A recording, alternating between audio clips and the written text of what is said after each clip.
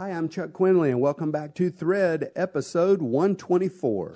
Thread, God's truth tying together all the pieces of your life.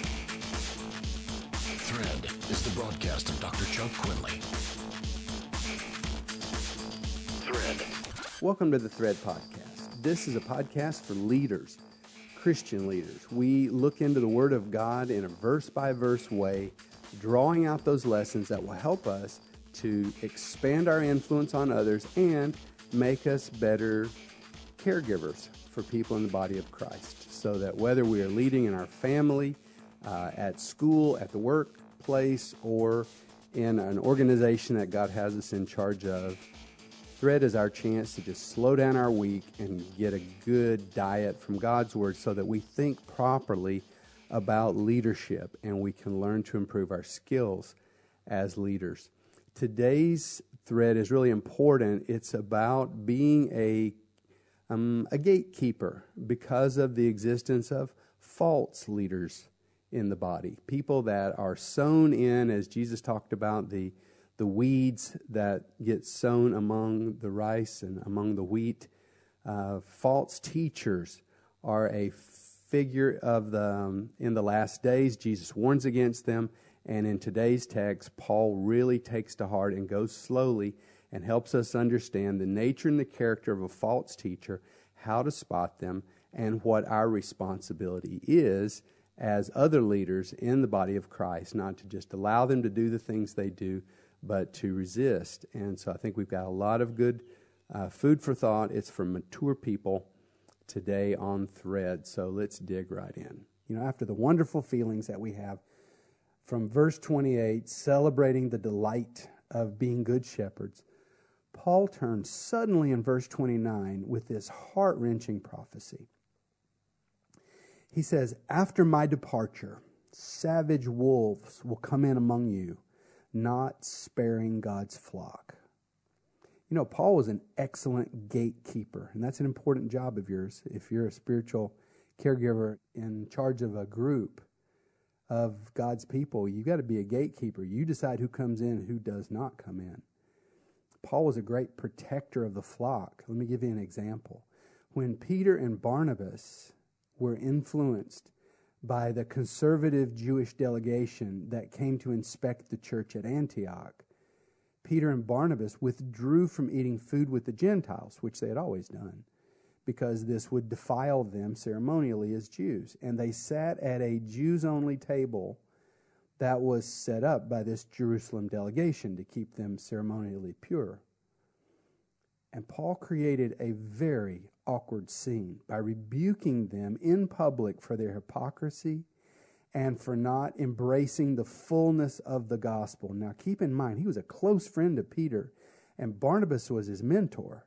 But Paul put all that at risk to rebuke them openly because he watched and he saw how their actions were wounding the baby Christians that they had formerly been so close to and ate their meals with. I mean, Paul was a fierce protector. And he knows his enemy, the devil, and he knows that his absence as a shepherd over these churches in this city is going to create an opportunity for spiritual attack, and that the most likely place to attack the sheep is for the devil to get inside their leadership circle and plant some evil leaders. Let's talk about this for just a minute, because Paul really focuses his discussion on it at this point. Let's look at some characteristics that Paul gives us of a false leader. He calls them savage wolves. I mean, wolves kill sheep. They use sheep. They feed off of sheep. They do not love the sheep. They don't care for the sheep. So let's look at 4 characteristics of a false leader, a savage wolf, as Paul called them. Verse 29 tells us, for a wolf, it's all about them. It's not about the flock. They're going to be very self-focused, and this is going to grow. Let's look at verse 30 now. Verse 30 says the second characteristic. They are intent on drawing people to themselves, not to Christ, not toward each other.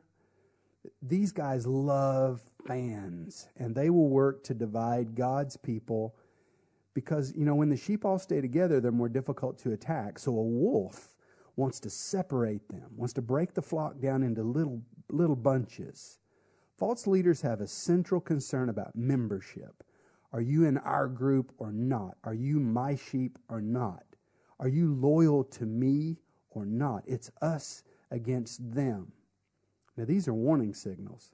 And if you hear your supervisor talking about, your minister talking about things like this, focusing exclusively on this subject, you do well to move away from them. A wise sheep will not be destroyed by the wolf. I mean, heads up, these are the last days. Jesus prophesied about this so often. These are last days. False prophets will be everywhere, and we need to be very, very careful about the kind of leaders that we follow. And we need to be the kind of leaders that are safe for other people to be around. So if you see any of these characteristics growing in you, rip it out, So we're on the second characteristic. They're intent on drawing people to themselves. It's all about themselves. Those leaders who behave like rock stars want you to be their little groupie, and you're made for better things than this. It's not about them. It's about Jesus. Third characteristic of a false leader, verse 30 again. Paul says that their doctrine, their teaching of God's word is perverted. This is really essential for us to understand. He doesn't mean that they make up things just out of the blue or that they just come up with crazy stuff to talk about. Perverted, it means they take truth, real truth, God's truth, and then they twist it so it is no longer aligned with God's character. And this doctrine is generally whatever would be popular to teach about. And these topics are going to be popular because they appeal to our sinful, fleshly desires that are still buried deep in our heart. Now, in my lifetime, the two teachings that have been the most abused are the beautiful teaching about healing and the wonderful teaching about material prosperity.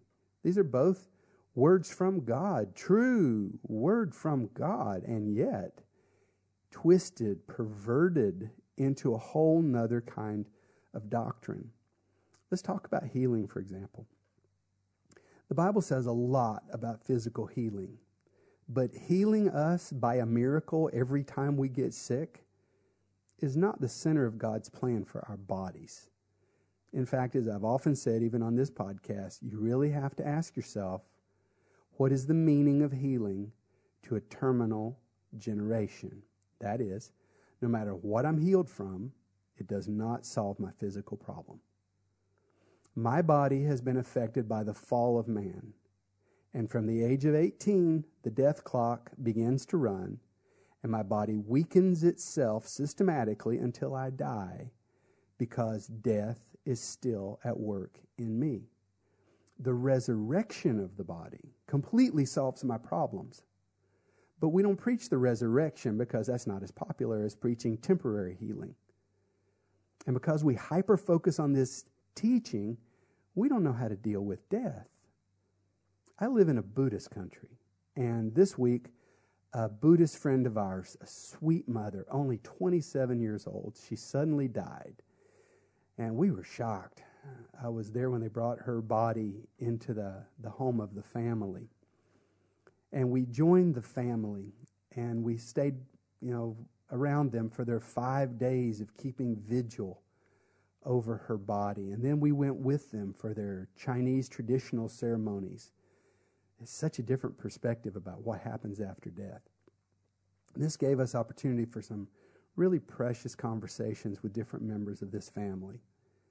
And we love this family so much. One member of the family said she really wanted to get serious about being devout so she could stop the cycle of being reborn. And another one said he did not want to stop his cycle because he enjoys his life, even if he has troubles. And then someone said, the Christian way is good because they are happy to die. And I've been thinking about this all week. I mean, I'm not sure that it's true that all Christians have positive thinking about death. But I'm really glad that my friend perceives it that way, because it is the Christian way. And apparently, this friend has met some true Christians who would stand by Paul and celebrate that to be absent from the body is to be present with the Lord, and that great reward is waiting just beyond the door of death for those who are faithful to Jesus. I mean, today, Western Christianity is so afraid of death. Our dead disappear from the hospital, and they magically appear dressed up, looking nice at a funeral home. We even cover the dirt around the graveside with AstroTurf, and we wait till everyone else leaves to lower the body into the ground. You know, it wasn't like this before. In the first half of the 1900s, almost everyone died at home. Your doctor told you you were dying, so you could go home and set your affairs in order. You can apologize to everyone you had wronged. You can make sure that you had drawn up your will, and then your family and friends would come to visit you, and the church people would surround your bedside, singing to you in your final days about heaven's fair land and seeing the face of the Lord and your family that had gone on before. But nowadays, I mean, we often lie to the dying about their condition. We go to extreme measures to avoid death for just a little while longer. We need a balanced doctrine. We need balanced doctrine to truly live with victory, because we are what we think. Every doctrine is crucial, but only one doctrine is central. And when you look at the Bible, the central doctrine is the kingdom of God. God is building his kingdom, and God is saving the earth and everyone on it. That's the central doctrine. And that's the true solution for the problems that we all face. The problem is not that today's strong health and wealth teachings are not biblical. It's that they're not the center of the Bible doctrine.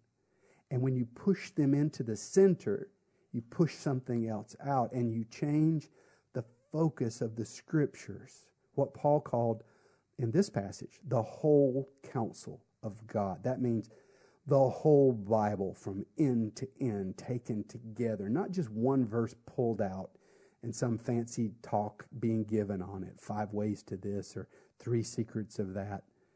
The whole of God's Word, seeing things the way God sees them.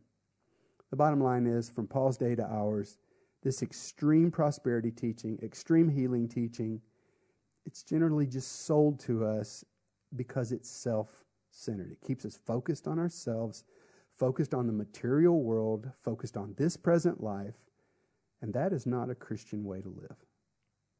The fourth characteristic of a false leader, according to verse 33, is that they are ultimately looking for an angle that will get them to the money.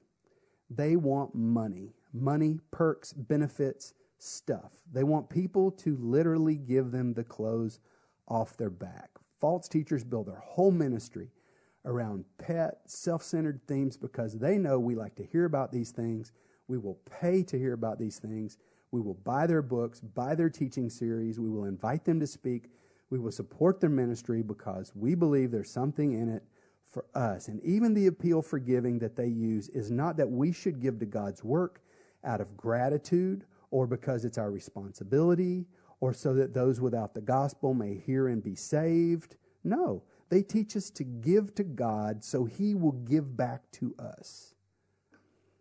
In every way, a false teacher twists the Word of God and even uses the promises of God in an effort to make us more selfish and more weak. It's not a small problem. These teachers are wolves. Paul doesn't say they're misguided brothers. He calls them wolves. He says they prey on the sheep, and he calls upon the community of spiritual leaders in the city of Ephesus to bind themselves together and hold themselves accountable to a high personal standard, to resist such people, to block them when they attempt to rise in prominence among the house churches. They're to call these teachers out and not just sit there silently and allow the wolves to attack and scatter the sheep. Now look at verse 32. Verse 32 is a really important correction. Paul says, on the one hand, Keep an eye out for these bad guys, but don't spend all your time focused on ferreting out evil. Some people make this their lives, one ministry, exposing false teachers. Paul says, yes, expose them, but don't let that be your focus. Give yourself completely to God's word. Grow, preach, teach. Paul says God's word is able to build you up.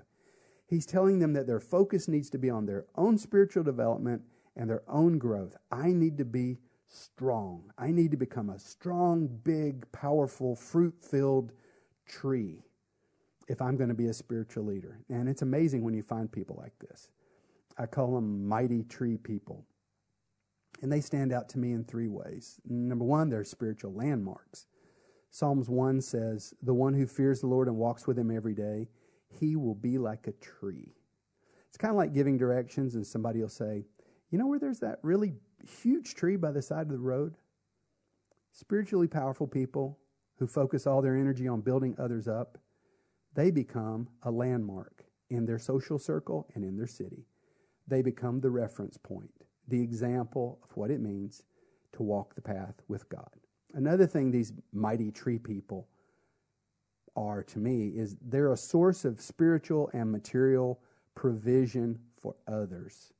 Instead of it being that the ministry is about what they can get out of it, in verse 34, Paul describes himself the other way around.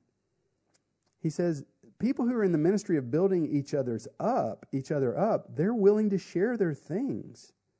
And so God gives them extra stuff, and we become a source, not just a spiritual source, but even a material source of provision for other people. And it's a blessing to allow God to make you a source, and he gives you all the extra stuff so you can share it with those in need. The third thing I'd say about mighty tree people is that they're a shade and a support for other people when those people are weak. You know, the word elder in the Bible doesn't mean you're old. Most of the apostles were in their early 30s. It's just a comparative adjective. It means you're older than somebody else. Not the oldest, just older. You're a little farther along than they are, and that means that a 16-year-old can be an elder in the life of a 12-year-old. All of us can minister to people who are a little bit behind us and become these things to them: a spiritual landmark, a source of provision, and a place of shade and support when they're weak. It's a wonderful life. It brings blessing to you. So if you want to be healed, if you want to be blessed, don't ask God to give it to you directly. Heal me, bless me. Just bless others, heal others, and God will bless and heal you. Verse 35, Paul gives us a new saying of Jesus, one that's not recorded in the gospel. And don't be alarmed. John says there are many things that were not recorded in the gospel. Paul brings a new one in now. This is a quote. It is more blessed to give than to receive.